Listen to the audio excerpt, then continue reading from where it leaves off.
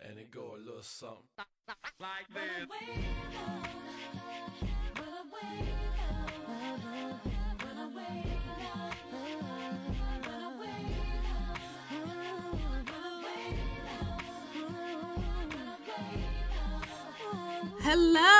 Hello, and welcome to another episode of Work Bay with Nana and Ovi.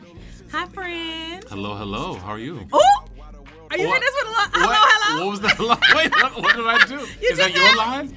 You can have it. Oh. I don't mind sharing. I didn't even realize. Hello.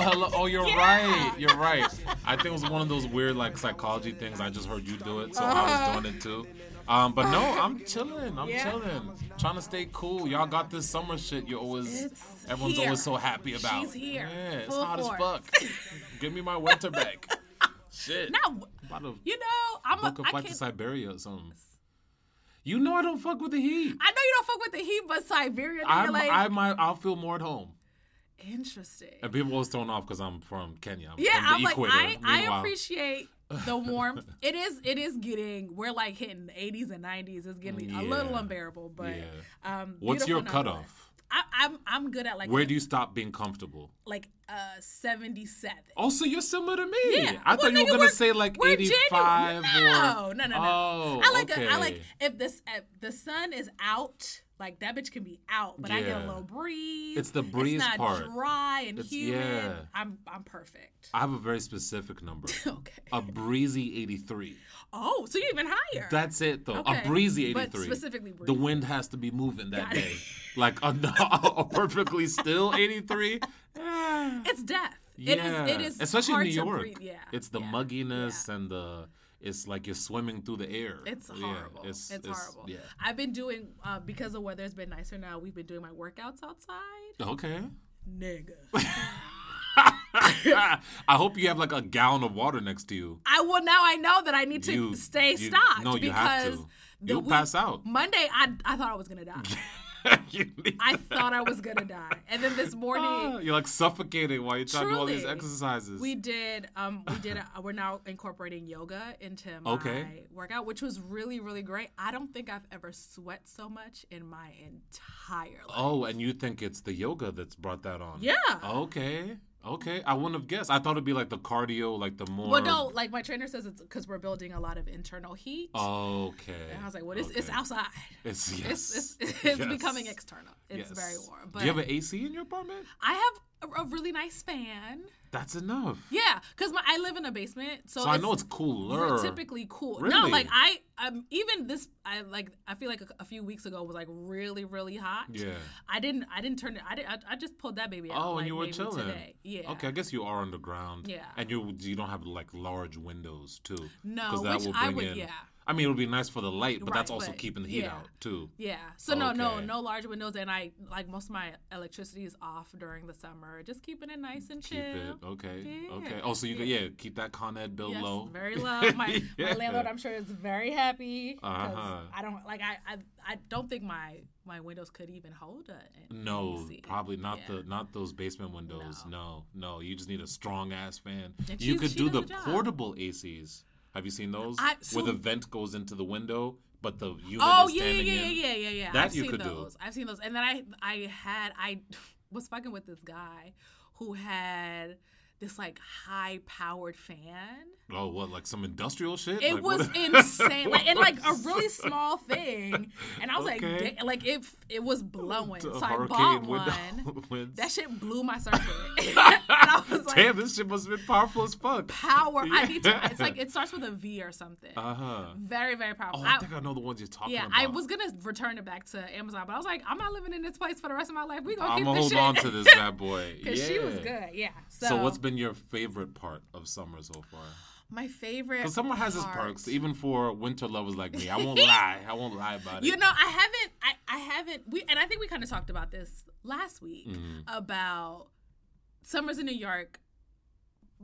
Probably the best type of summer you can ever have. No, that's why I was depressed last summer. I was like, we're missing out on the best part of being in New York. City, yeah, absolutely. yeah. And I think we are slowly starting to see, day parties, brunches, those kind of things. Day party. A good rooftop. Yes, they're all starting to come together. And I think if maybe not last podcast, but one of the podcasts I remember us talking about how like your day starts and then it ends in a completely different borough sometimes with a completely different group of people. Yes. Like you just like summers in New York, you just are open to whatever experience. Oh no, for sure. Yeah. So like that is what I'm absolutely looking forward to. I haven't experienced it just yet, but like the fact that you're fully vaccinated now. Yes. So now after I've been bullied into hey man, getting the things piped into my bloodstream. Dr. Fauci said whatever works. He said get your niggas to the vaccination. It wasn't even Fauci, nigga, it was you. Take responsibility for your actions. I really did shame her into getting this vaccine. This nigga talked to me every time he talked to me. He was like, "Why are you not vaccinated?" Like, because I really want to know what is the good reason. And I just needed more time. Oh, okay, well, hey, you came around. But I'm very happy. All of the women. And how are you feeling? How you got the Bill Gates 5G inside of you now? You're a Wi-Fi hotspot. I'm standing a little taller. I'm not gonna lie. The bars are hella strong on all my electronics right now between the two of us. We're fully charged up. My chip is itching a little bit, but they gave me an ointment. I'll be fine. Okay, you'll be all right. But no, I think I'm definitely comfortable. The main reason why I got it was I'm traveling. I'm hoping to travel more this summer than I had been. Yeah. And I just wanted to kind of have that double armor. Yes. Just a little bit more. And less issues for wherever you travel, because some places have like 2-week quarantines if you're not vaccinated. Or you cannot come here at all if you're not vaccinated. Yeah, and I don't want that smoke. I'm especially go internationally. Exactly. Yeah. So that was the main reason why I decided to get it outside of OB's shame. But yeah, it's nice to have. All of the women that I dealt with were Black women. Some were Ghanaian, so that was always lovely. Oh, at the vaccination places. Oh, okay, cool, cool. Yeah, so I'm now part of the Fully Vax crew. Okay, and did you do anything fun, interesting, July 4th? Oh well, I'm just coming back from Mobe. Okay. So we was in Jamaica, Jamaican it up. Jamaican it up. Yep. That's a bar. Some tales will be shared, some won't. Okay. I'll see if I can squeeze more out of you later. I don't know. Maybe it has to be off the mic. I don't know. Because I know every time I hear, especially specifically women going to Jamaica, I know that there's some things that come along with that. I think Jamaica is women's DR for Is that men. what it yes. is? I'm convinced. Because niggas said they're going to DR. Their lives change a little bit. That's a specific type of fun you're having there. Yeah. I won't get in trouble on these FCC airwaves, but because the niggas they're listening. They are listening.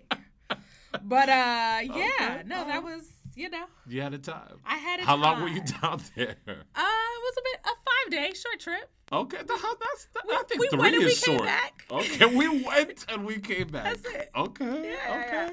All right. I'm waiting to see the pictures. Waiting for you to drop those. If they hit the internet, then you'll see them. If they don't, okay. Just know that they were taken. Just know that they were there. All right. No, that's cool. What about you? Yeah, I was in California.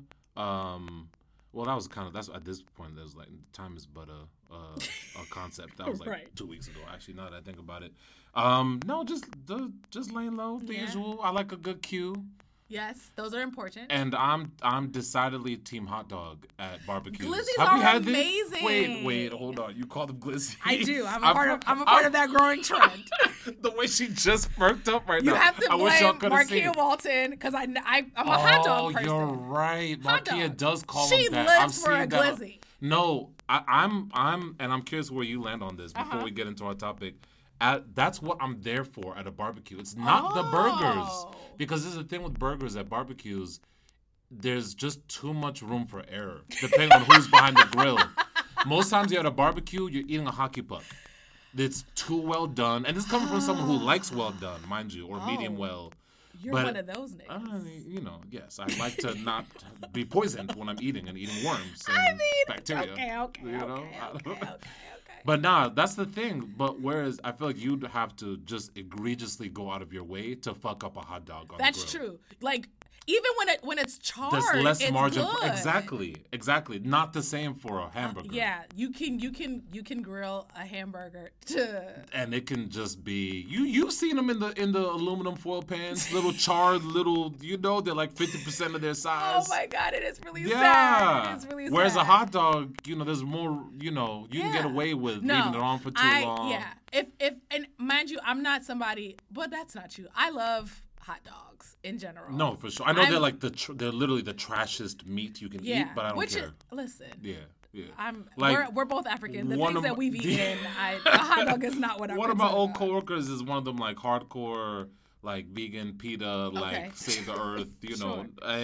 And she sent me a video of how hot dogs are made. No one needs I don't know to if see you've this. seen. It's pretty fucking disgusting. I don't want to see that. But that made me want like 5. Like, it did not deter me from my love of hot dogs. I think the vegans and the PETA girls, y'all need to get a better better PR. Yeah, what is it? I don't want to see chickens in cages. I don't want to see pigs in cages. I don't want to see any of that. But that's not gonna make me not want to eat these motherfuckers. I just have to be honest with you. It's not working. It's not gonna do it. So yeah, I have no interest in finding out what are in hot dogs. Oh, it's not fun. But I'm the girl who I live for a pig in a blanket. Okay, same. For a pig in a blanket. Same. We'll make those whenever I have especially the the homemade yearning. ones. Yeah, they're great. Yeah, Mine are good. Mine are really good. Yeah. So I absolutely, when I go to a barbecue, I'm Glizzy. looking for the hot dogs. Okay. I'm gonna make that the poll this week on our IG story.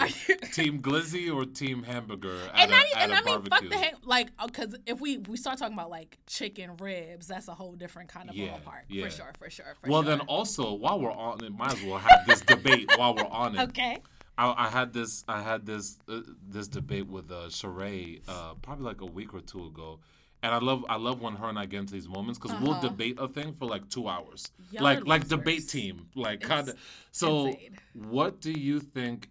Who's the MVP at a barbecue? Is it the macaroni salad or the mac and cheese? So and I don't know. We don't have mac and cheese at the barbecues that I attend. Or like growing up, we didn't play. What barbecues are you attending?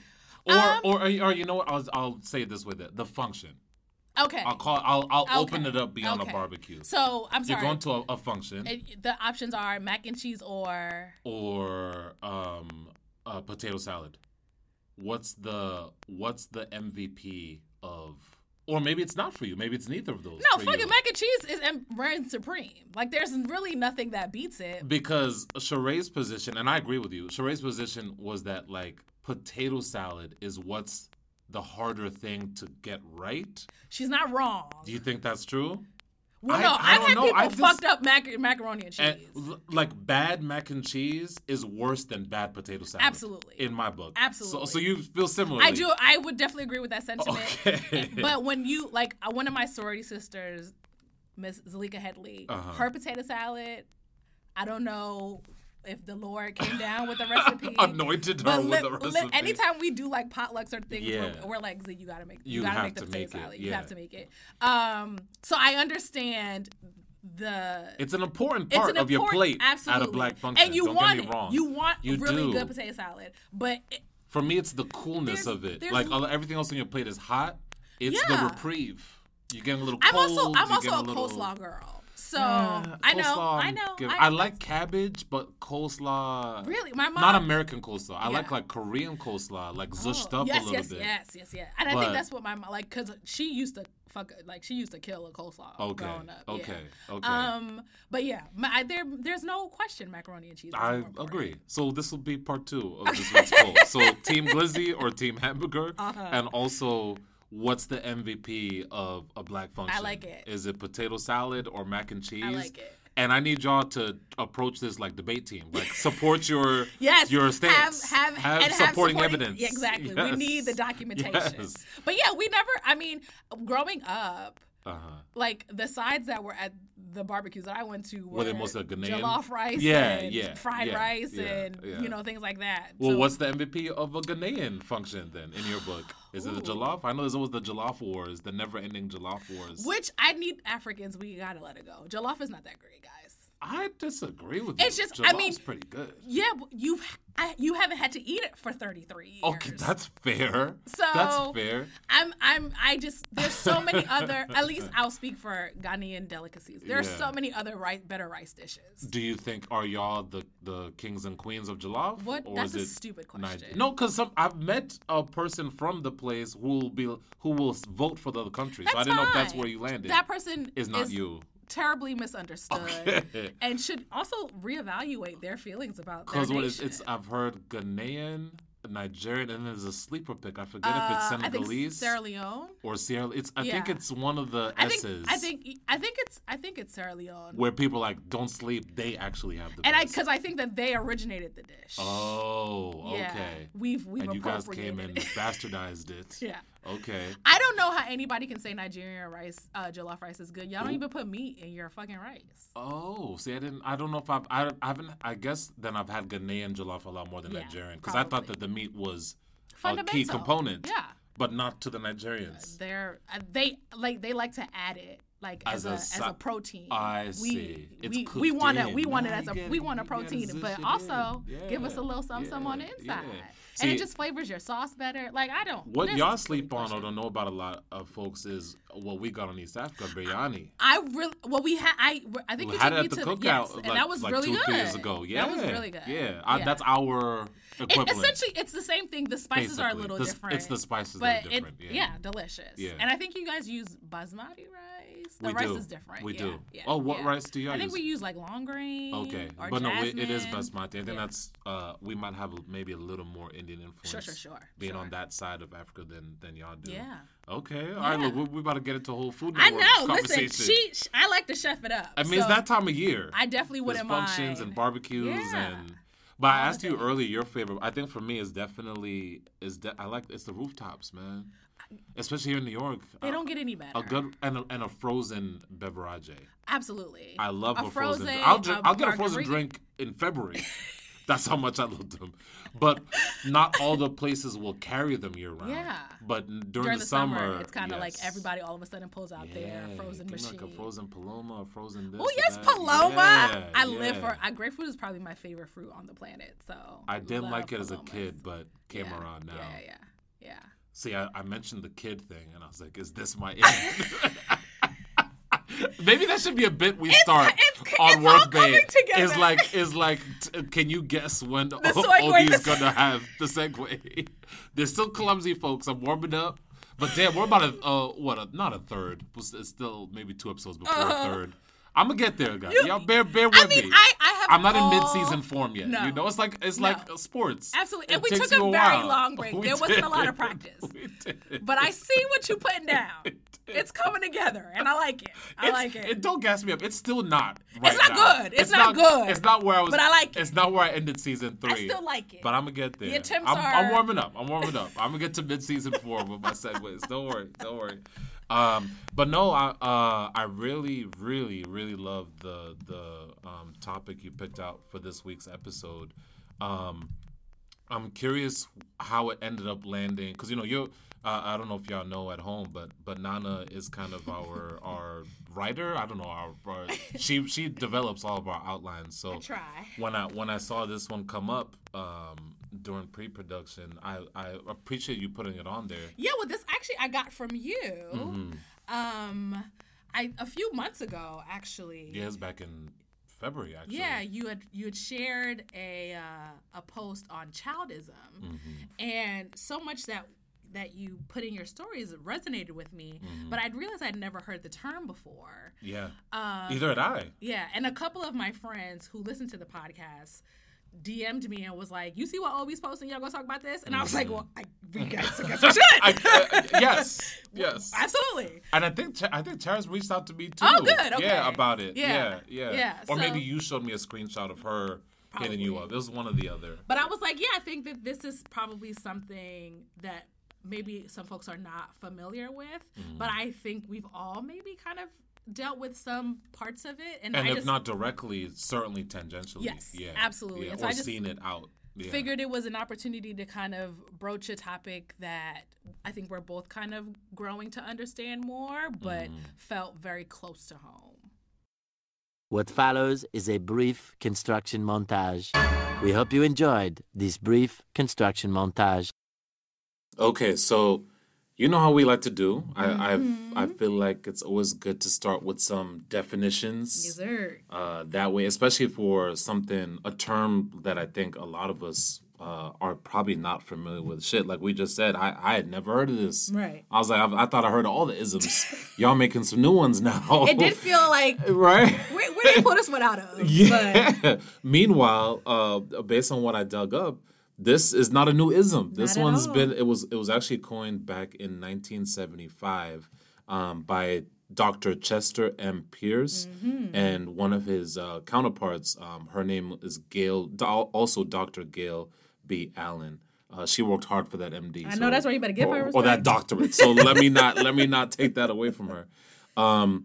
So yeah, I'll just go real quick into the. I think I was actually surprised. Wikipedia actually did a good job defining it. You know, sometimes Wiki can be, you know. She's a little temperamental. Yeah. So Wikipedia said, childism can refer either to advocacy for empowering children as a subjugated group or to prejudice and or discrimination against children. It can operate thus both as a positive term for a movement, similar to the term feminism, as well as a critical term to identify a phenomenon like the term racism.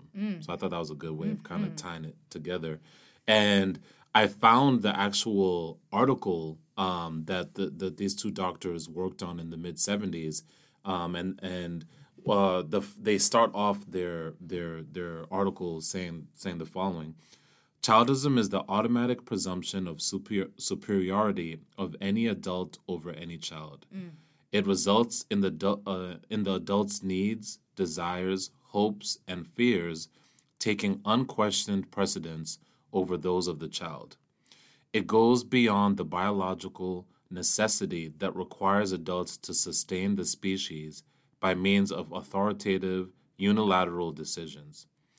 What is at issue is how the decision is executed and how the child is afforded dignity and respect. And I think those two words really stood out to me there, the dignity and the respect part. And I think as I was kind of reading up on childism and kind of what it means, I think that's really what it hones in on is all of the ways that we often don't afford children dignity and respect. Absolutely. In their experience as children. You know what I mean? What were some first thoughts that came to mind for you as you were doing your research or as you were kind of thumbing around? Was there anything that stood out to you at first read or like? Well, so it's interesting because when you think about your childhood or when I was thinking about my childhood, and not to say that I don't think that my parents respected me, but I definitely know that. Do African parents respect their kids? I mean, let's just be real. Let's be honest about this. I think. Not to say that we all had the exact same experience. Sure. And I sometimes feel, and because I don't want to invalidate anybody's experience. Yeah. And I know that mine is very different from people that I've grown up with. Of course, there are similarities, but specifically if we're thinking about Africans. But there are sometimes, even when I see videos or memes or, people do reenactments and skits and stuff like that. And I'm like, that's horrible if that's how your life was. But then I think about some of my cousins. That's how some of us grew up, man. It was bad. And so I think, well, then maybe you're right. Maybe they didn't respect us. To me, it always felt like I wasn't considered. Like I wasn't, my thoughts and ideas, they didn't matter. Like the whole children are to be seen and not heard thing was very, very prevalent in my household growing up, which you can only imagine got me in a whole lot of trouble because I'm not somebody who likes to be told to be quiet. This is not who you are. At all. At the core of your being. All, you know? And so it was surprising to me how foreign the idea, and it made me a little sad that like children are to be respected. there should be dignity in their interactions with their parents. Like, that feels very obvious to me now, but it wasn't a reality that I had. Well, is it something that you believe? Yes. Maybe in researching this is challenging maybe some beliefs that you might have had. Like, do you think that kids just deserve that respect? Certainly the dignity, I would hope, but that respect of, like, being, making sure your concerns or your feelings are being heard. Yeah. Yeah, and I think in respect to maybe how childism has impacted me and my childhood was that there was not a lot of that. There wasn't a lot of space for that. No, and there was a lot of moving. I know I didn't have it, so. A lot of moving and shaking without even considering how that could affect me, what that could do to, my feelings about my home or what home looks like to me. Just, off the top of my head, how I feel about my person, my body, absolutely. Like, there are just like privacy, just certain all of those things, core key kind of being a human being things. And and I think for a lot of us, we kind of, you see a lot of memes or like threads poking fun about some of the traumatic things that we had to endure as children. And as Black people, a beautiful thing that we're able to do is, laugh through our pain. But some a blessing and a curse. Absolutely. I think especially in contexts like this. Absolutely. Yeah. But I know for a fact a huge part of why being a parent was so important to me was because I wanted to do it differently. I see. And actually, you mentioned the social media thing a few times, and I had actually you were talking about when you had come across this on my story, and it was a really great TikTok that I came across. Her name is Miss Wright's Way, or that's her handle on TikTok. So I'm gonna play it real quick because I think this is pretty. It hits it on the nail. It hits on the nail, but I think it's pretty indicative, or there's a word I'm looking for I'm not finding right now. I think it does a good job of capturing how a lot of Black folk think of this. Okay. So that's why I'll play it real quick, and then we can talk about it. Adults be like, I got hit as a kid, I turned out fine.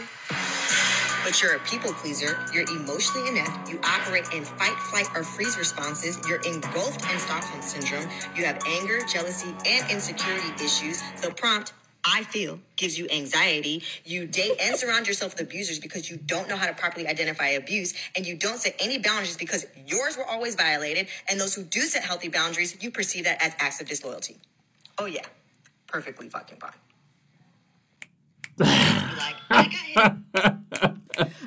If there's nothing. That's a mic drop, right? Period. Because that's how you see sometimes, and you see it especially like when I'm on Twitter and these topics tend to come up. Like what the way it usually plays out, like on Twitter to be specific, you'll have some young Black person, maybe they're and a lot of times they're young parents or they're just parents, and they're like, you know what, I'm going about raising my kids a different way. For example, I'm not spanking or beating my kids. And then in the replies, you'll have all these people saying, "Oh, well, I got hit, I got beat, and I'm fine. I'm doing it." And that's what I love about when I came across this TikTok. I was like, I'm a little triggered by that video, and I'm just happy that I've been doing my own work. Your own before work. I have what children. was triggering? Well, the people pleasing and the not being able to set boundaries. People telling you about yourself, right? I felt the same way first time I heard it. All of it. But mind you, I've never had any illusions about the fact that I turned out quote unquote fine. I wish I felt that way. Okay. And then I'm not to say that I'm on the down and outs. Like, sure. But there are things. I often imagine where I would be if I hadn't spent the good part of the past 4 or 5 years of my life having to unpack what if I just was able to just be and not having to contend with and kind of unravel these experiences I had as a child. Yeah. That's something I think about often. What would that free up my mental space to be, to be focusing on? And that's why I really appreciated Ms. Wright's Way for that TikTok, because she told it how it is. I don't even. Do we need to talk? just wrap up the episode. We done. Yeah. But I think that's something. I'm curious what your experience has been. I grew up in the burbs. I grew up around a lot of white folk. I feel like this is something that seems to be especially prevalent in our community. This belief that, and Black and brown, I'll even extend it to our brown sisters and brothers, of this idea that this very hierarchical, this very like kids not being respected, even as far as some folks, hitting their kids, it seems like that's something that's just by far a lot more prevalent in Black and brown families than in white families. At least in when I've, growing up around white friends, this doesn't seem like something that they were contending with, because I would feel it when I went to their house, when I got invited for dinner or I got invited for a sleepover at one of my white friends' house, and you could tell just by the way that their parents talked to them that it was a completely different dynamic. Right. And it's an interesting thing to contend with at a young age, because you're 8, 9, 10, 11, 12. You know something's different, but you don't have the language to properly explain. Yeah. But you know that something's markedly different than what you got going on at home. Did you ever have experiences like that coming up where even in the moment you could tell, like, whoa, not everyone is growing up, or not everyone's home environment is the same as mine?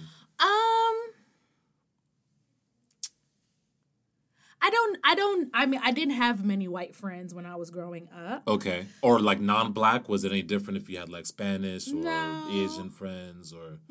Okay. And we wasn't doing sleepovers until like high school. Okay. So it sounds like I had the suburban experience. I mean, I lived in the suburbs. Okay, just not a whole lot of white folk. No. I mean, I grew up in Yonkers, New York. It's very Black. Okay. And Hispanic, Latinx using. Yep. There, but yeah. So I don't know that there was a lot of representation for me to kind of see a difference when it comes to engaging with other children, because I was largely engrossed in my church. Got it. And I went to a Ghanaian Catholic church, so we were kind of all essentially the same people. Then when I went to school, of course I have friends in school, but I wasn't it's probably a little spending different time at that point, with them right? where I could see them engaging with their parents. Yeah. Or then in that case, when did this come to light for you? Or maybe do you feel like there is a difference then? Or you saying that maybe you haven't been around enough white folk to know? I would be speaking completely anecdotally or like hypothetically about, because you see these things like in television with like white children talking back to their parents, and there's always a joke that Black kids would never. Yeah, like, and not just the negative thing, because that's always the trope. We know we couldn't. I'm not even exaggerating when I said as a kid, like I was afraid to even think some things because I was worried like my parents might hear that I had this thought. And fucking, you know what I mean? Slap the shit out of me. Exactly. All of a sudden, you get a pop in the head. Exactly. Like, what? Exactly. You thought I didn't hear what you just thought? Exactly. So I don't think that I have enough experience to say that there's a difference racially. Yeah. Outside of like tropes that we've seen in entertainment. But even in entertainment, that's what I was saying. That I think we always kind of land on that funny that joke. Right. But I think even the positive things, I feel like you even sometimes see that in media or in movies, how if they're depicting a white family, maybe you're when there's a moment of conflict or a moment of crisis, the white mom or the white dad, they're sitting down and having a conversation with their kid. It's a two-way, free-flowing conversation.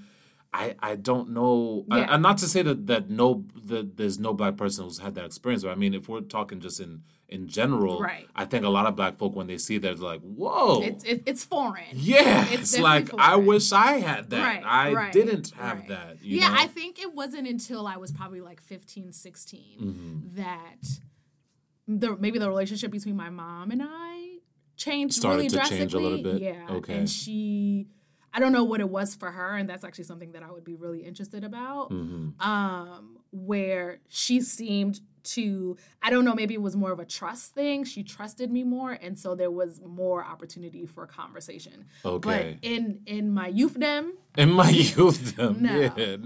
wasn't. It was sit down. That wasn't Nobody story. Asked you, why are you listening? All of those kinds of things. Yeah. And I think one thing that it's not on the outline, but I think we're both well versed enough to kind of talk on it. As I try and start thinking about why there might be that difference, I think a lot of it has to do with and this is something that we've referenced it so many times. So I hope at this point that you guys have watched this video.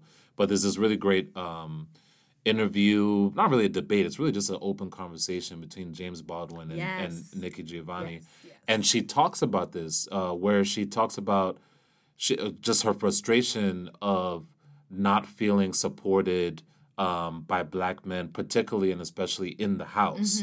And she talks about how what probably is happening, and it really, if we're being honest, it probably is the Black men go out in the world and they're being subjugated and being kind of dehumanized or emasculated in different ways.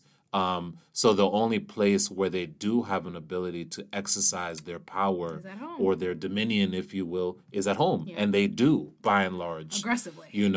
And that's specifically with fathers or Black men. And I think with the Black mothers, I think a lot of times what it is, and it's a term I've heard my girlfriend Sheree, who has a son, is kind of that fear-based parenting. Oh, yeah. So I think for Black moms, it's I'm going to be harsh and hard with you, especially maybe with their sons, especially. Even their daughters too, but their sons in a different way. Well, any woman who was an oldest child, it's a different kind of pain. No, it is. It is. Y'all have a different walk. That's my oldest sister, and she will be the first to tell you about that. No, the oldest daughter in Black families, especially African families, you're like the third parent. It's disgusting. You're like mom light. Yeah, basically. I did not sign up for this. I didn't ask for this motherfucker to be here. But I think what you were getting at is that sometimes even with women, you were I was saying, and I think the way that comes out with Black mothers is what I just said, is I'm going to be harsh with you as a kind of a way to prepare you for the real world. Yeah. And I think that they're really doing a good job. I think, and I don't want to speak for... Doing a good job how? I'm curious what you mean by that. I think that they to them, it's like... they think they're doing a good job. It's like the best...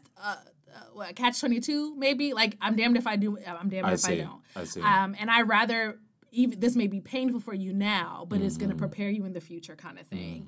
Or that's an adage you always hear too in Black families. Oh, this hurts me more than hurts you. Oh Lord, as you're take these whippings. As you're getting beat with a switch. This hurts me more than it hurts you. Take these whippings. Then. Yeah, okay. Yeah. I mean, and I think, and I wonder sometimes, and I love that we're in this space where mental health, for maybe like the past 3 to 5 years has been like a topic that's felt very it's freeing. Out in the open now. Absolutely. Yeah, it's not in the shadows. And I wonder if our parents were afforded even the notion of like, I mean, this came to fruition in 1975. My mother was born in 61. Yeah. My father was born in 57. Yep. I'm sure that they kind of experienced their own traumatic childhood. And for sure. This was not even considered. Like we wouldn't even, conceive of abusing a child. You mean not feeding them? Like when you think of abusing, it's like, are you brutalizing them? Yeah. Are you not,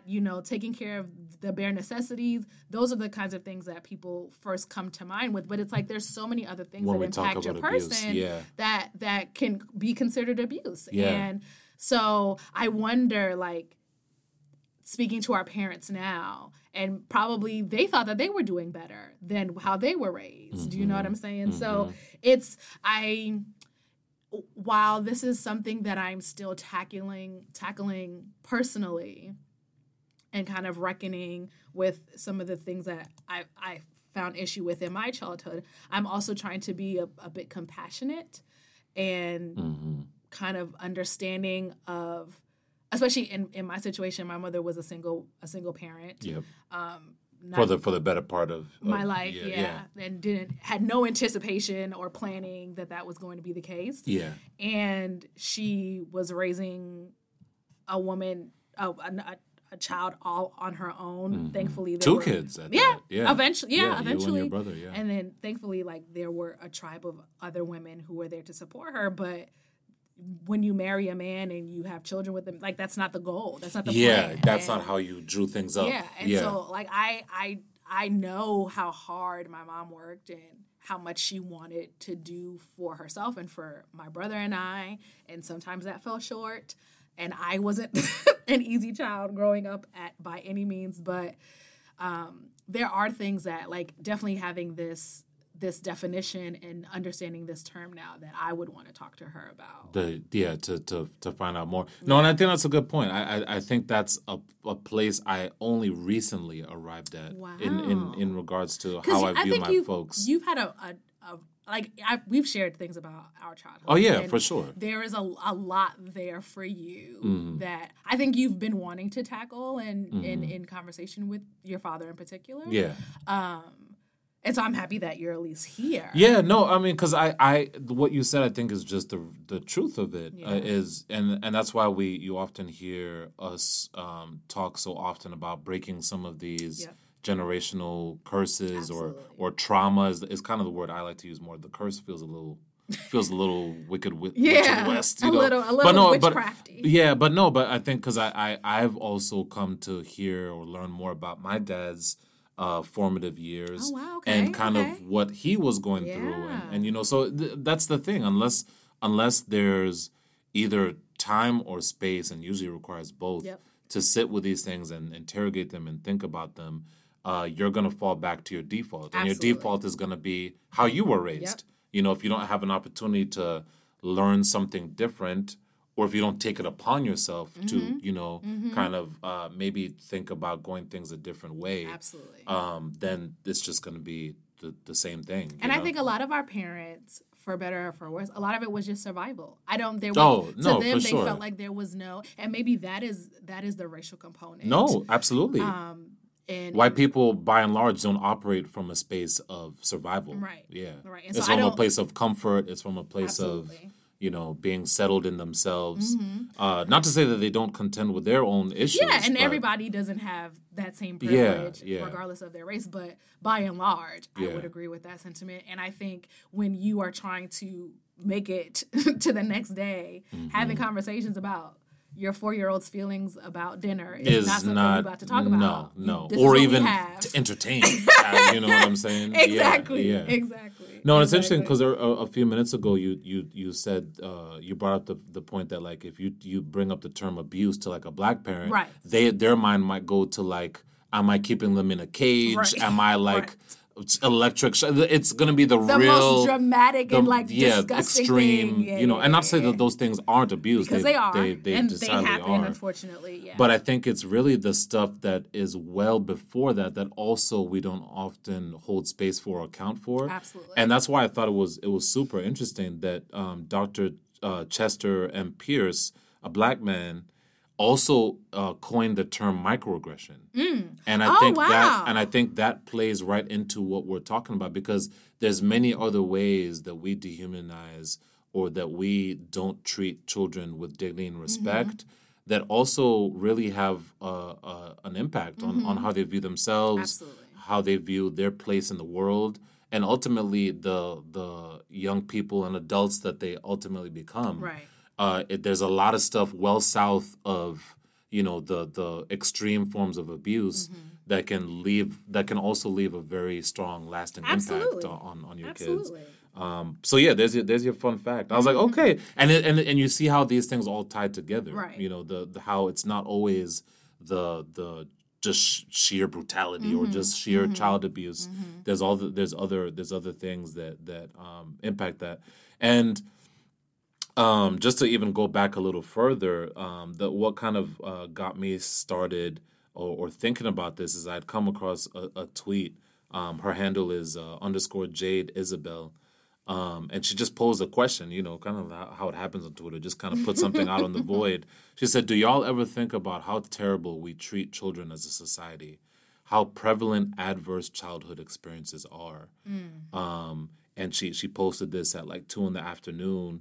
And I think I came across it a day or two later. Okay. And 180,000 likes. Oh my God. So you can see how many people are kind of thinking the same thing. Yeah. You know. And I'm just gonna share some of the comments that stood out to me from that feed. Okay. One was from a person called Rob. Says growing up abused and hearing other people talk about their home experiences really terrifies me. It's like no one can get out without trauma. And I responded to that. It's fucking sad because it is when you hear about it. And that certainly was my experience as I kind of grew into adulthood. Because as a kid, all you know is what's in your four walls. Absolutely, yep. That's kind of your world.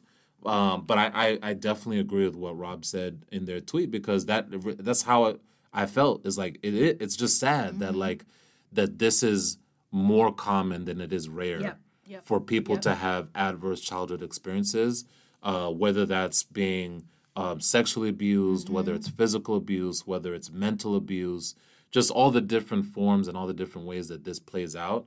It seems like no one makes it out without unscathed. Yep. And it's just it's just sad that that's kind of the reality we're in. Right. And then someone gave a good example. This person's name was Simone. Says, no, let's talk about it because we hold children to higher standards than adults. They're not allowed to break things. They're not allowed to be upset. They always have to do what they're told. They're not allowed to express themselves. Like, who thought that was okay? Yeah. And when you see it like that. When you see it written out like that and spelled out that way, it's it seems really obvious, but this is what is happening in so many homes, even as we speak. Because I guarantee you, like, if you were at home and your mom dropped a plate, she's not going to get a beating. No. But if I broke a plate, it's like at 5. The end of the world. Yeah. No, why did you give me a glass plate, crazy lady? Why are you giving me porcelain? What made you think I could be in Target the care? sells 50-cent plates. Give me a fucking plastic plate. That's such a good You know way what I'm to saying? put Like, it. it's so interesting because people make mistakes. You know who's going to make even more mistakes? People who just fucking got here. Yeah, who are just barely figured out how to walk. Like 2-3 years ago, they were just learning how to put one foot in front of the next. Wow. But we're holding them to these very adult standards. Just completely unrealistic. And not even adult standards, just unrealistic standards of anyone. And we don't, very rarely, if ever, were many of us afforded grace. No. Something we talked that probably if we were going to make T-shirts for our Grace's Space would definitely be Grace's Space would be our shirt. Uh-huh. We don't do that At often all. for kids. They have to tote a very fine line. Anything they do that's deviating from that is quickly. Nigga, you just told us that you were afraid to think things. Yeah, no, for real, man. Because these things might be in my head. I'm just gonna not even have the thought. Like that's how real it is for some people in how they grew up.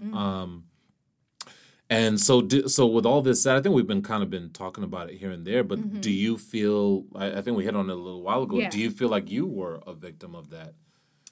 I mean, I know I was, but I'm just wondering, Yeah, I think, yes. Or maybe a better question is, in what ways did that come up for you? In my life. Yeah, as you look back. Yeah. In what ways did childism kind of manifest for you? Yeah, I mean, I think I shared a little bit before, but the respecting my thoughts, my ideas, there was no space for me to even share them. So were there times where maybe you weren't comfortable with something your mom had said you had to do, or something you had to, like, do you have example? Like, can you think of like anything that stands out? I think, and this is really interesting, and I think I've shared on this podcast before that I was sexually assaulted when I was a young child. And I remember telling my mom that I didn't want to go to that babysitter's house anymore. How old were you? 7? First 7. Grade. Okay. So I don't, maybe like 6 first or 7. second. Yeah, okay. No, it was definitely first grade. First grade, okay. Yeah. And had you shared, and mind you, before we even keep going, and maybe I'll make sure I include that in the beginning. But just before we go any further, always know that you only have to share what you're comfortable sharing. Oh yeah, for sure, Like, absolutely. No, I've definitely come to a better place about this part of my experience, life. So no, I never told my mom when I was younger what happened. Okay. I didn't tell her till like maybe 3 years ago. Oh, yeah. Okay. So at the time, she didn't know what it was. She didn't just know why maybe you didn't want to go there. I just remember telling her that I didn't want to go there anymore. And Okay. she didn't have any place else for me to go. And so I remember it wasn't until I left that school that that person was still babysitting me. And so I was still kind of it wasn't like the abuse wasn't happening long term. Yeah. But I was still in a space with somebody who had taken advantage of me. Absolutely, yeah. And I think in that particular, I wish she would have asked why I didn't want to go, or do you feel like you would have had the language at 7 to fully explain, or No. I mean, if I'm being honest, I don't think so. I think, and like so many sexual victims, or like sexually harassed or sexually assaulted, rape victims, like you feel like it's your fault. Like not that like I asked for this person to touch me inappropriately, but I did a bad thing too. And I don't want to get in trouble for doing this bad thing. I see. I'm not going to tell my mommy. Yeah. Especially once you add on the layer of like religion and the ideas of morality. And all that but I was 7, so I wasn't even thinking about all of that. Yeah, really. Yeah. No, it was just like, oh no, maybe this wasn't supposed to happen, and I can't tell my mommy that I did this because she's going to be mad at me. She's going to think I did something wrong. Yeah. Right. So that was probably I don't think I would have ever told her. And growing up, like I think I repressed that feeling for a really long time. So yeah, that's a space where it was like, and again, I know it was survival for her, because if we get out of school at 1:30 and someone's got to watch she's you. Not home till she's whenever working, or this person is willing to watch me, you're gonna have to suck it up. Yeah, I know you might not think they're your funnest person, but someone's got to watch you. You know, 7-year-old Nana. Yeah. I imagine is how maybe those conversations might have gone. There was no conversation. It was just like, well, you're going, and okay, I'm going. And I think that is what I remember most from growing up. It was just very hierarchical, I think is the word. You know, my dad kind of calling the shots his way or the highway. Yeah. There was very little, if ever, any margin for something being different than what he wanted. Or how he or his expectations. It was always him very clearly kind of dictating what things were going to be, and you either fell in line, you either did that, or you were going to come up against a lot of grief. Or cause yourself a lot of grief. And that was it. There was no kind of like... You never pushed? Never tried No, I didn't, because I saw what happens if you did. And that's the route my brother went. My brother, between the three of us, it seems like the script for middle children, was very much the one who would often push up against that. Yeah.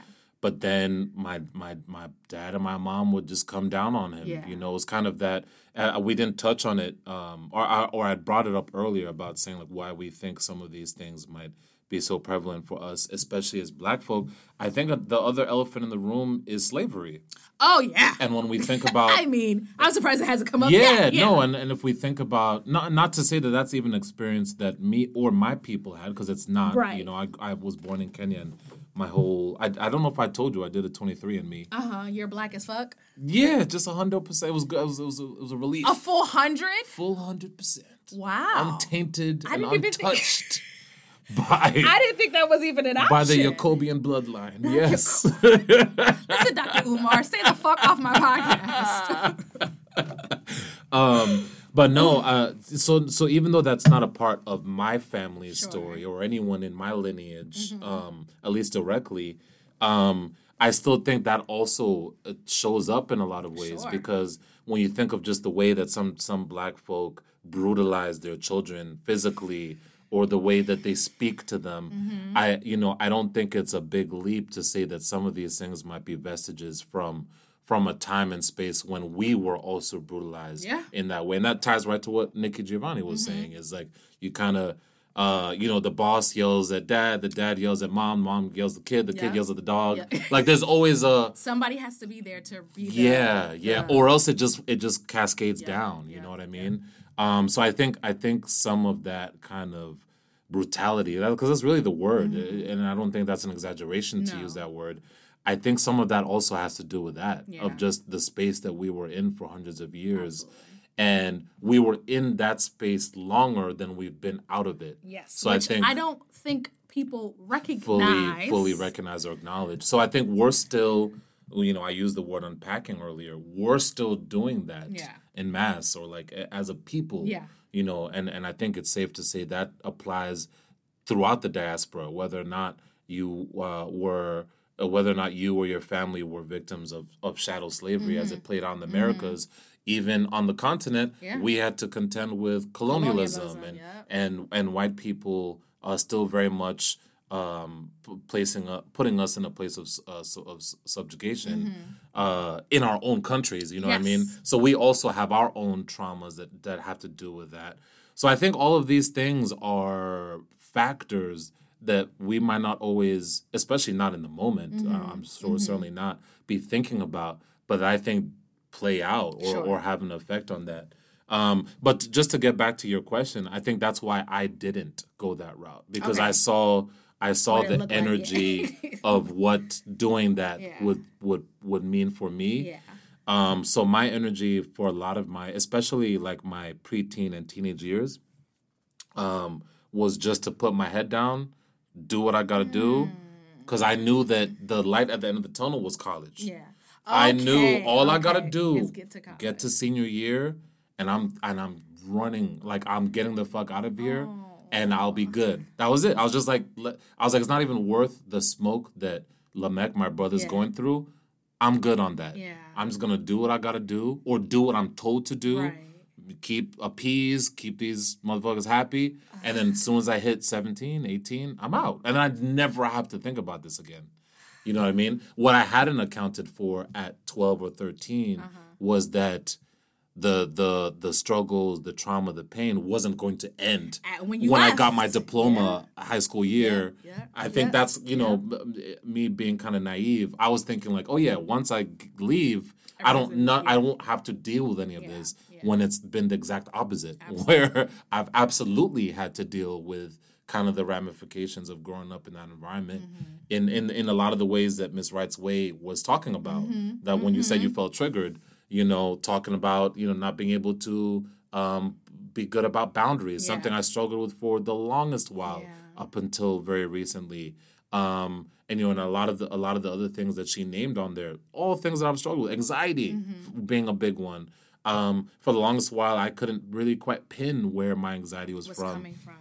And in a lot of kind of long conversations with my therapist, Edna, was really the source of this was probably that feeling in my house of not knowing, never feeling like you knew, especially particularly with my father, what your action would cause or what would result in. Yeah. So you're just always in this hyper-vigilant kind of like, on eggshells, basically, because God forbid I fuck up, or God forbid I do something wrong, I'm gonna have all this wrath and fury coming down my way. You know what I mean?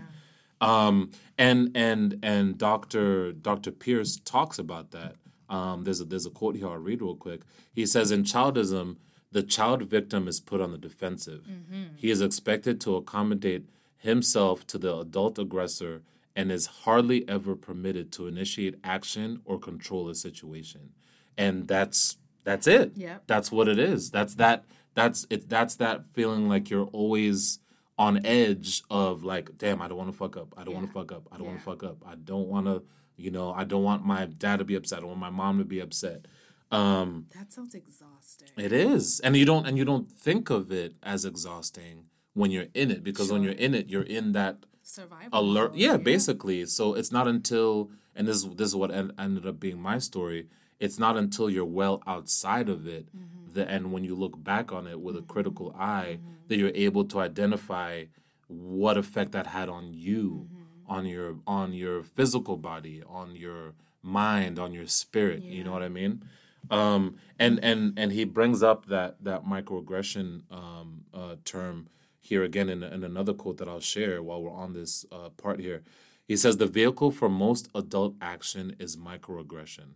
the child is not rendered a gross brutalization, as we've been talking about, but is treated in such a way as to lower his self-esteem, dignity, and worthiness by means of subtle, cumulative, and unceasing adult deprecation. And yeah, that's what it is. And you know, with this whole while, this whole conversation we've been having up to this point has been very targeted on the experience at home, but this doesn't just apply at home. This is teachers, coaches, at church, you know, in all of the spaces where you are under whether it's the tutelage or the supervision or the guardianship of an adult, this can play out. Absolutely. You know, it's not just in the house. Yeah. Oh yeah, absolutely. Like they're while you were sharing the experience that you were having specifically with your dad, there were elements of that in my life, also with my father, but because we didn't live together, it was a little different. Was just like, let me just get through this weekend. Got it. For you, it was just a weekend. You had to get by. Let me just get through because my father and I are very similar. He's a very emotional person, and so I wish I could have met him. I do too. I think he would have really enjoyed you. Yeah, and I feel similarly. Yeah. And I think where, if I remember, you were saying like your childhood was very structured. Yes, super. Yeah, you knew where and when to be. You kind of, and like even with you sharing right now, you knew what to do to kind of stay in the good graces of stay in bounds. Yeah, because I was the oldest, and even though Lamech is the middle child, I think I'm more Lamechish. Okay. And so I definitely tried it when I push back, rebel. I try to assert myself in any way that I could. Okay. And it's funny because I am his daughter. Like that is who he is. Yes. And so we would get into like really nasty conversations. Okay. And then he would just shut it down because he's my parent. Okay. And sometimes it was a pow, sometimes it was a grounding of some sort. Yep. But it felt there was no predicting what he was going to be upset about. And to me, that's scarier.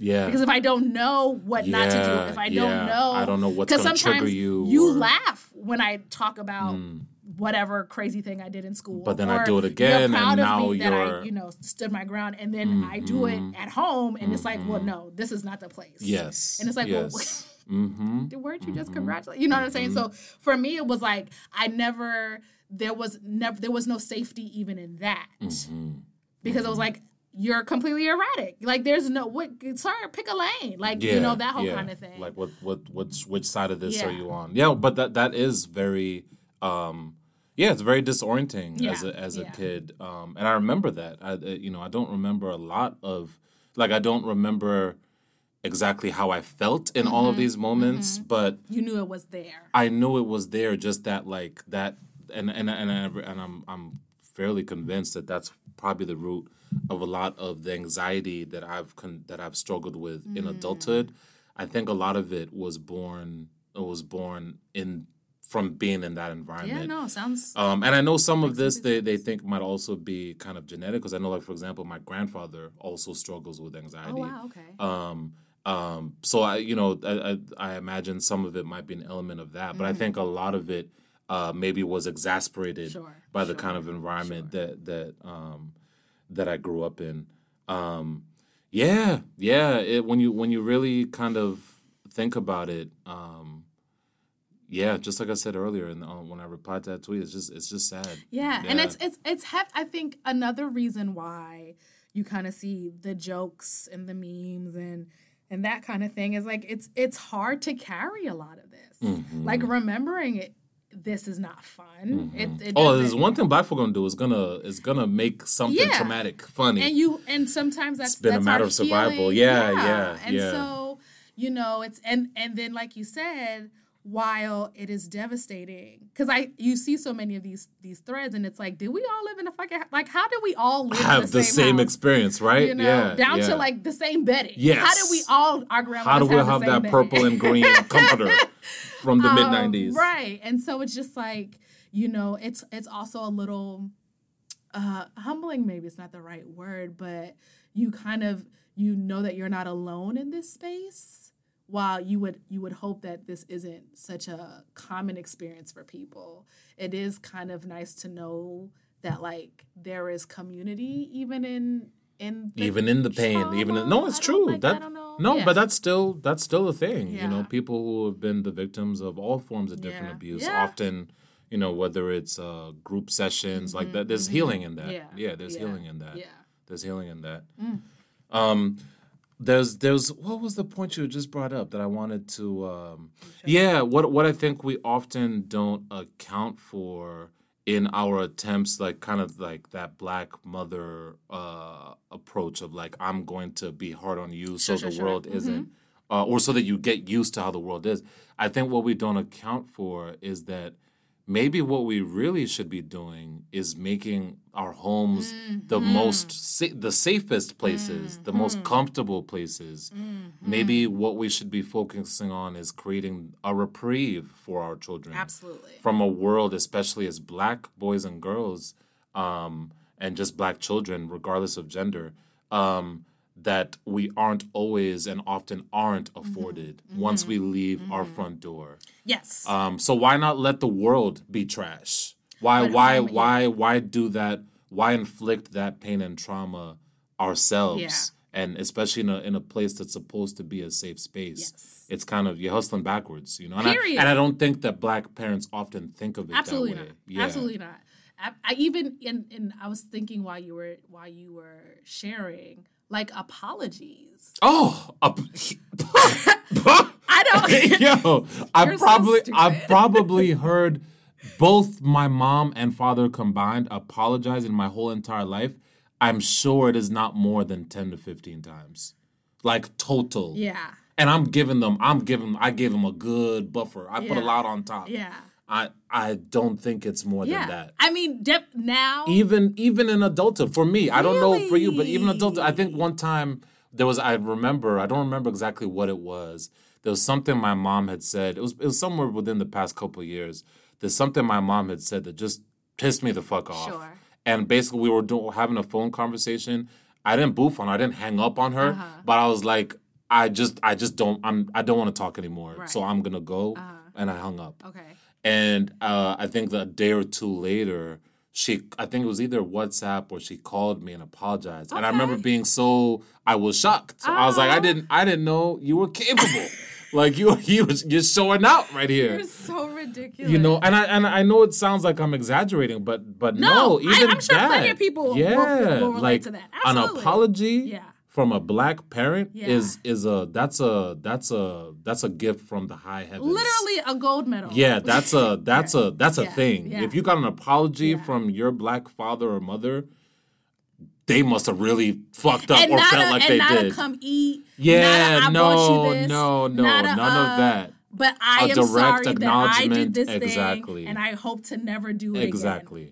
Like you're hard pressed to come across that. That is something my mother and we have a drastically different relationship now. So you've gone to a place where that's there. All right, that's beautiful. Happens. That's nice. But as a child, so I think you kind of bringing it back to the video that you shared, the TikTok that you shared, where you think you're fine or you're out of the house and now I can be my own person. Mm-hmm. And it's like, well, no, all of these things are kind of tethered to you. Yeah. And so when your partner or your friends even, your platonic friends mistreat you, but they lend you their clothes or they buy dinner, that you think this is love, this is care because your parents do the same things to you. Exactly and this is something I know I've seen so many times on the internet how Black parents quote unquote apologize. It is always in a here's your plate. Or I made you your favorite food, or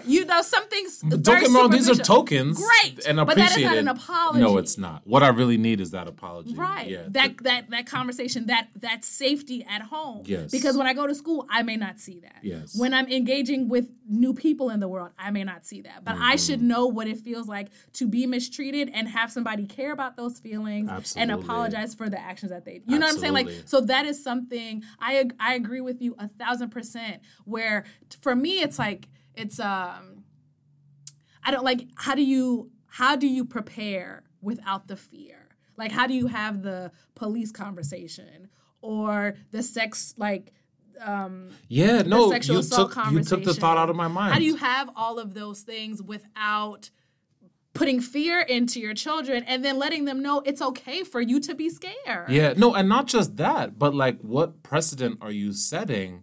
If that's and you're right, that was a good point. But I think the place I was going with what you just said is, what precedent are you setting about what they should expect of how to be treated by other people outside of the house? Yep. If the precedent that you've set is that you can be brutalized, you can be disrespected, you don't need to be treated with dignity, how can I possibly have the muscle to demand that from myself out in the world? I can't. I'm ill-equipped to do that. You're not showing me any of that here. No. In the place I lay my head every day. Yeah. You know? And it's like, so these are the things when thinking about the hopeful family that I will have. Like, I recognize, how does this all play in? Yeah. What do I do? Yeah. How do I break these generational traumas? How do I, because I while there were things in my childhood that were dramatic from both of my parents, quite frankly. Yeah. I've always appreciated the way that my mother raised me, because I understood how hard it was for her to get me to where I am today. Okay.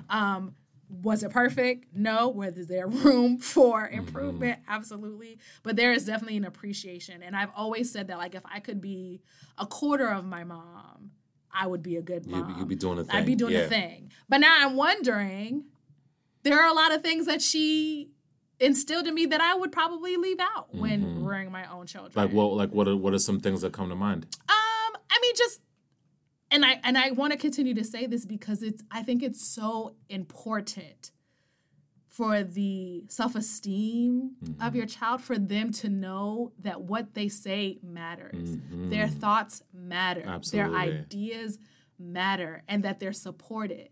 Now, can we mold them a little better? Sure. But I think it's so imperative that children feel like they're able to dream, reach the stars, or whatever, those little phrases are. And not because they're written on a poster, but because people are going to care about the things that you say. Yeah. And I think my mom could have done a better job of making, because I know now that maybe prior to the last 2 or 3 years of my life, I was walking this world very defensive, incredibly defensive, because I felt as though people were going to challenge me everywhere that I went, and that my thoughts were going to be challenged, my ideas were going to be challenged, whether or not I was an expert in the field or that I birthed something from the ground, that somebody's going to have something to say about it, or tell me that it's stupid, or that it isn't worth it,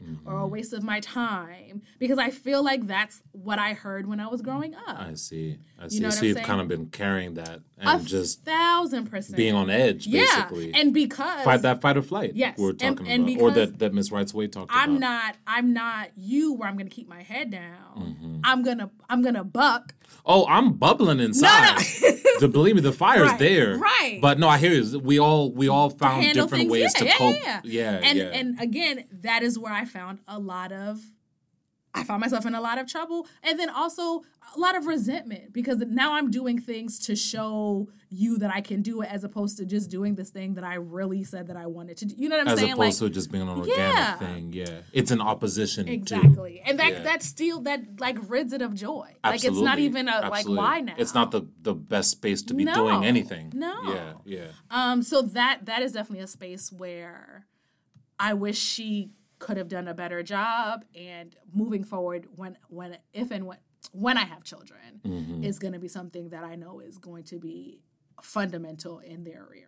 Okay. Yeah. And so I'm wondering, has this conversation, or just kind of when you've sat and thought about everything we've been talking about for the past hour or so, does this kind of impact your decision about whether you even want to have kids? Is that a thought that's crossed your mind? Because I know it certainly has for me. Yeah.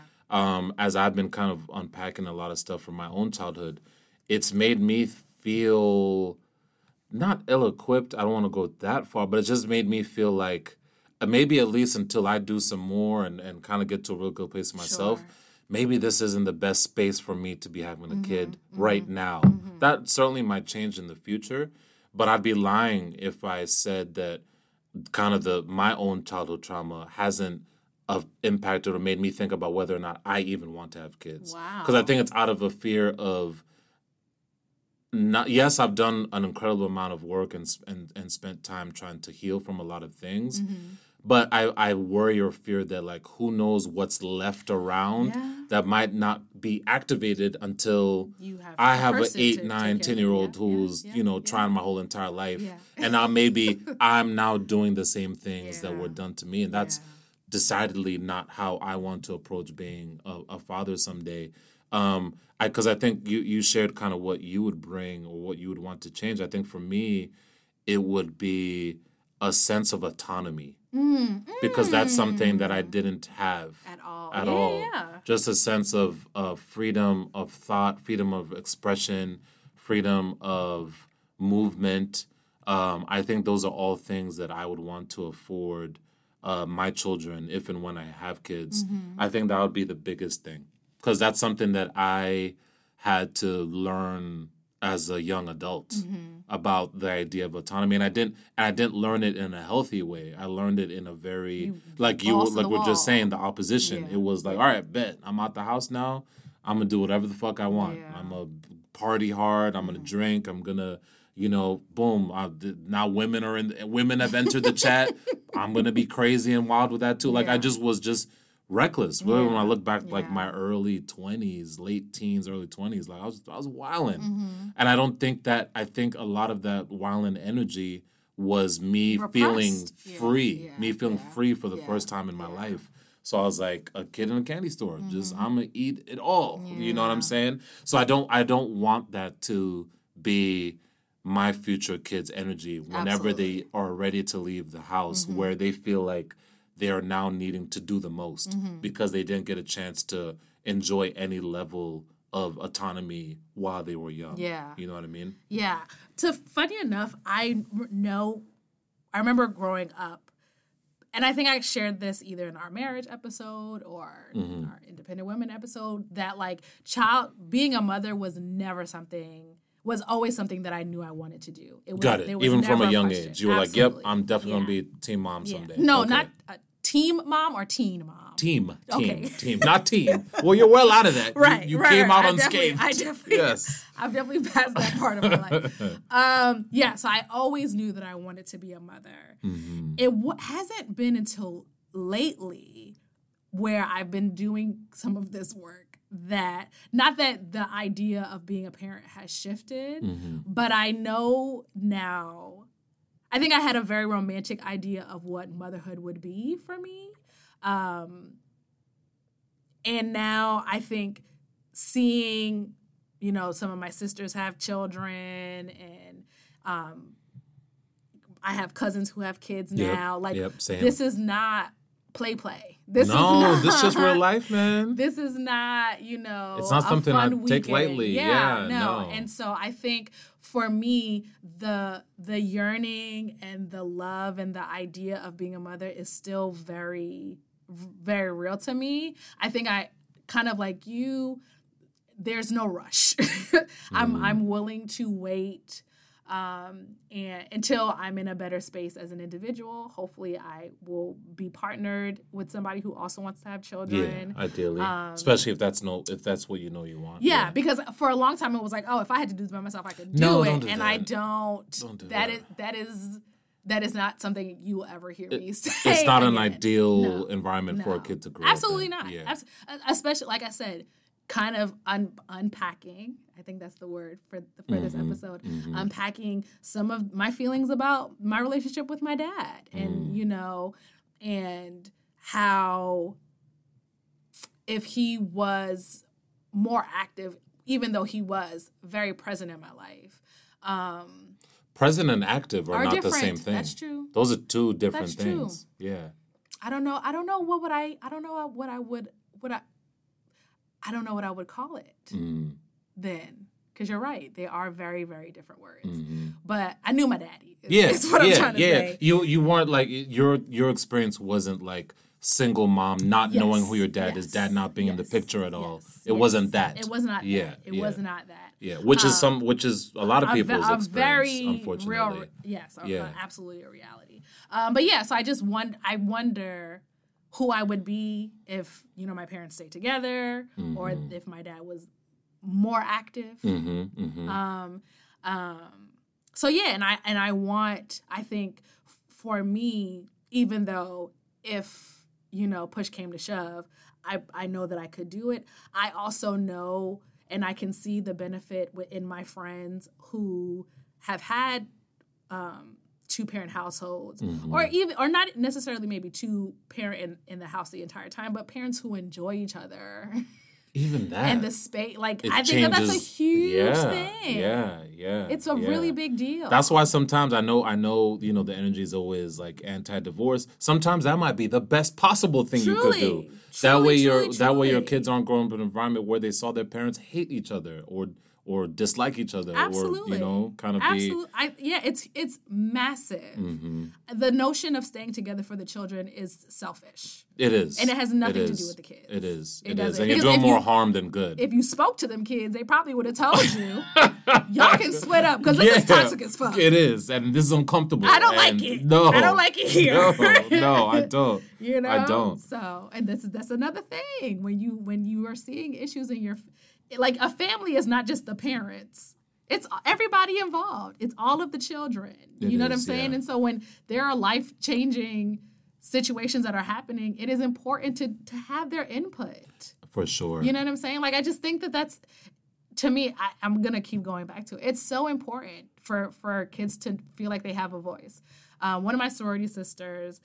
she has a 6-year-old. Okay. And we have like a weekly sisterly chat. Nice. And Morgan is at every call. That's her daughter? Yeah. Okay. She's the 7th member. Okay. And I know her mom be like, girl, just go sit down and read a book or draw. And I love it. Okay. I love because you always used to hear like stay out of grown folks' business. And of course she can't, like, she has AirPods, so she's not listening to what we're saying. Yeah. But I love that, like, she's intrigued and she feels comfortable being in the phone. Yes. I would have been like, when guests would come to my house, I would go to my room. Oh, same. I remember those days. You know what I'm saying? Yeah. Like, these people came to visit the family. I'm a part of the family. Exactly. You know what I'm saying? Like, exactly. So I just love, she speaks her mind. She's just brilliant. She's probably one of my favorite people right now. But at 6. At 6, yes. I don't think that I had that self-awareness at 6. You know what I'm saying? And so... No, that's why I said it's something I mentioned at the top of the episode, and I think that's a good point. I often imagine, like, for example, who might you have been if you grew up like Morgan, you know? I think that's the insidious thing that we do, or the insidious thing about childism, is I think it in a lot of ways really kneecaps, just really like stymies growth for children into being their fully formed and expressed and actualized selves. Because what it teaches them to be small. Yep. And yes. And I don't think that's something we need to be doing for our children, period, regardless of background, ethnicity, or race. But I feel like especially so for us as Black folk. The world makes us feel small in so many other different ways. We don't need to be doing that to our own next generation. Back to what you said about this being the safest space for you. Where you can be your fullest self. If you can't do that at home, you cannot expect me to go into the world being this wholly full individual. It's impossible. No way. It's impossible. No way. So that definitely cutting us at the knees. Yeah, no, in a lot of ways. And that's why someone said this on that thread I had mentioned earlier. Her name's Kelly. She says, my whole main motto in life is be who you needed as a kid. Like, if I do that, if I'm an adult, kids I know can come to and trust, and I can make life better for,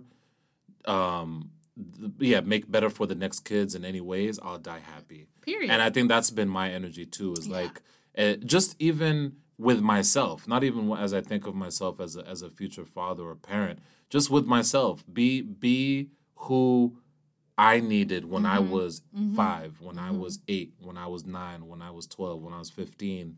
You know, be that version of Obed. Yeah.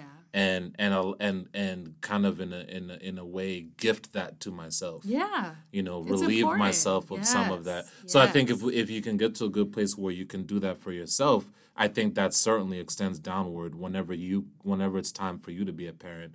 And just approaching it that way, Yeah. you know, be who you need as a kid. Or in any, like, I have a Morgan. Yeah, or there are just kids children around. Yeah, don't have to be always yours. around. No, you're right. That's a good Yeah, reminder. It you doesn't know, have to be just because I think parent-kid relationship. For me, like, growing up, my godmother was the one person that I know, if I wanted to talk to somebody, she would listen to me. Mm-hmm. So growing up, we had a really beautiful relationship. Okay. And she is somebody that I always wanted to mirror my life behind, even though she's not married and doesn't have children. Like, I didn't want that part, but there's parts of her story that you like. I wanted to be her. I thought I was going to be her. Yes. And a huge part of that was because she listens to me. Just something that simple. That's it. Imagine. That is it. Now, Yeah. did she always agree? And did she? No, of course it's she just the listening, feeling like you're heard, that is feeling it. like your voice matters. That's That's it. such a powerful thing for any human. Absolutely. And I feel like especially kids. Especially kids, because And they they always often got- don't feel that way. This shit even applies at school. Yes. Where you have those teachers who Yes. don't let you speak or don't let you kind of. That's Talk why out of turn yeah. or whatever like protocol is. That's why when I look back at like just while we're on this quick school tangent, my favorite teachers when I look back were always the teachers where I felt like class was a conversation. Yes. Yes, we were still very much learning whatever the subject material Yeah. was. One that comes to mind is my AP U.S. History teacher. Okay, AP. Mr. Cotter. And we had him, I think it was over the course of 2 years, actually, that course was. But I always loved coming to that class because we would always have a conversation. It was a two-way conversation between us and him. Him maybe saying something, like a point, of maybe it was a historical thing that happened, and then maybe one of us in class challenging that. Sure. And him being like, oh, that's interesting. You know, just that energy. Those are always were my favorite teachers coming up. 1,000%. And it, the same way these were your adults. Like when you think of your godmother, you know, these things seem small to maybe especially to us as adults. I think where some of us are so far removed, or if we're not actively thinking about our childhoods, we might not remember how much something that small might resonate or last with you. Yeah. But I think, you know, as we're wrapping up, I think that's something I would definitely encourage everyone listening to our podcast. You know, and as Nana's been reminding me along the way, this isn't just about having kids. No. You know, there's You ways. will encounter children Yeah. multiple times in your life, for and sure. you should still have this same energy. Yeah, whether be it's- the person that you needed as a kid. Absolutely. Whether it's your nieces, your nephews, your little cousins, if you're a tutor, Friends- a mentor, friends' friend's kids, kid, there's so many ways and so many different places where you can show up as an adult and be someone for a child Yeah. that they might not be getting anywhere else in their life. Absolutely. You know, Yeah. you know, especially this past month was Pride Month, and I came across a very sobering statistic. It was because unfortunately, the incidence of suicide is extremely high in the LGBTQ teenager community or cohort, if you will. And especially trans, you know, even more pronounced I'm sure. for trans children. And they were saying that the likelihood or chances of suicide drop by 40% if they have one adult in their life who is affirming of their status. Just one Just person. one. 40%? It drops by 40%. If they have one person in their life who is affirming their status as gay or lesbian or trans or non-binary, just one adult doing that. So literally saving drops it. people's lives. Yes. We're not saying 10%, 40%, almost half.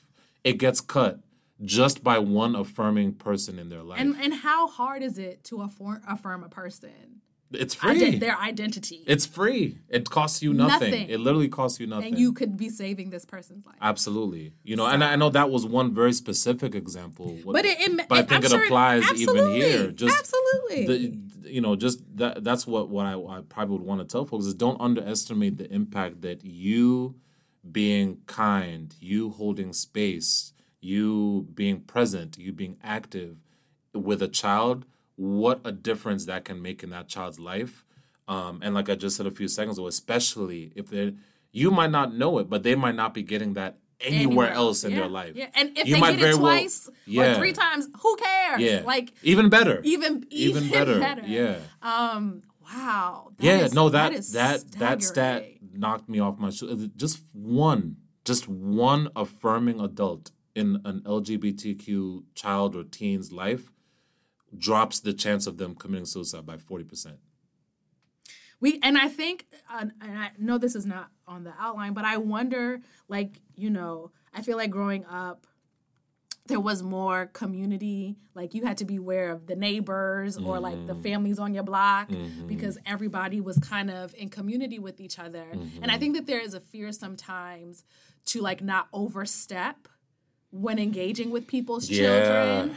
So I wanted to identify that because I know that that's a real thing. But I also think that it's important, within the parameters that, whatever relationship that you have with the adults in this child's life. But I still think it's important for you to show up for them because, like you said, we don't know what their experiences are outside of the ones that we have with each other. And I even remember where we used to work together, I was working in schools quite often. Yeah. And it was so interesting to me what students, and I mean, like, this wasn't a thing where I was like visiting the same school every week. I was doing one-offs, but kids just wanted to sit next to me and talk to me because I was listening to them. Yeah. You know what I'm saying? And the things that they would share with me, it's like, okay. Kids can be all over the place. But it was so interesting to me that, like, within a 2-hour program, that, like, all of these little people were, like, sharing their whole lives with me, and it made me sad. It was a beautiful thing to experience, but it did make me sad because I'm like, well, have you been holding on to this for so long? Who else are you getting me with this? You know what I'm saying? Like, they that might have thing. Been. Yeah. So, of course, be appropriate, but I don't think that should limit you from fulfilling what Kelly said about being the kid that you needed. Because I'm sure the needs that you had when you were a child are not very different from these other children. I know we're in different times, and Gen Z or whatever. I don't even know what the new generation is now. Is there a new one already? Yeah, I think so. Jesus. It still applies, basically. Absolutely. So what would you want to leave our good listeners with this week? This was a good conversation. Yeah. I really enjoyed this. I know we've been catching up, but I really, I love when we hit our topics. I think for me, it's just, and like I said, I don't want to leave any space without saying the children in your life, your children, the children that you know, affirming. We've already realized that we can literally save their lives by affirming their identity and who they are. Yeah. Affirming their thoughts, their ideas, and letting them know that you are a safe space for them to be vulnerable. I think that that's huge too, because I don't even know if I knew what that, and this is not a knock on my parents. Sure. I think this is probably just how we raise our young boys. Yeah. I don't know if I knew what the word vulnerable, I'm sure. Like I knew what it meant academically, but not in the context we're saying till as an adult probably. Yeah. Like the notion of being vulnerable and being open and expressing your thoughts or fears, Especially when, I think for boys in particular, you're getting in touch with your emotional side is not something that is ever really offered to you. And when you're told to be aware of all of these things, it is going to bring forth emotions that maybe you're not ready for, you don't know how to handle. Or you're just not equipped. If you don't have a place to place them, dangerous things could potentially happen. Absolutely. You know what I'm saying? And so I think we want to save all the LGBTQIA lives. We want to save all the babies, all of them. And I'm sure the statistic that may bleed into non-LGBTQIA children. Oh, I'm sure.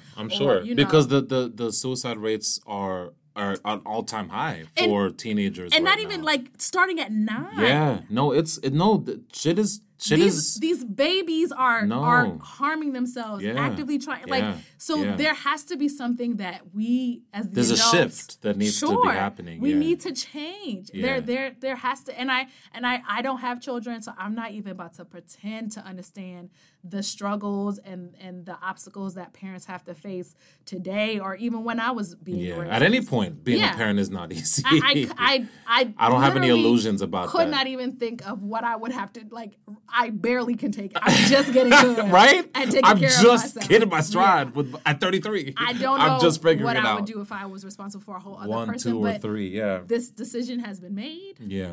The baby is here. Yeah. And we have to, I don't want to just see successful, financially successful adults. I don't, because these are going to be people's partners. These are going to be other people's parents. For sure. So the emotional, the mental, that aspect of the upbringing, I feel like has kind of gone to the wayside, and we need to kind of make it fundamental. Yeah, bring that back. Yeah.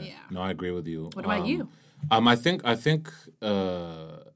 you really hit on a lot of the things I was gonna say, and I think where I would want to leave things is, you know, back again with good old Chester and Gail, you know, the two they researchers. Brought us here, so they might as well close us Yeah, out. exactly. Yeah, there's I don't know exactly who this one's attributed to. The quote is really just attributed to the two of them, but I really like the way this tied it all up. And what they say is, we contend that childism is the basic form of oppression in our society and underlies all alienation and violence, for it teaches everyone how to be an oppressor and makes them focus on the exercise of raw power rather than of volitional humanness.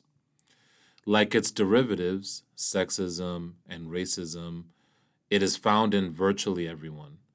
Modification of childish practices would alter other oppressive systems that retard the development of humankind to its full potential.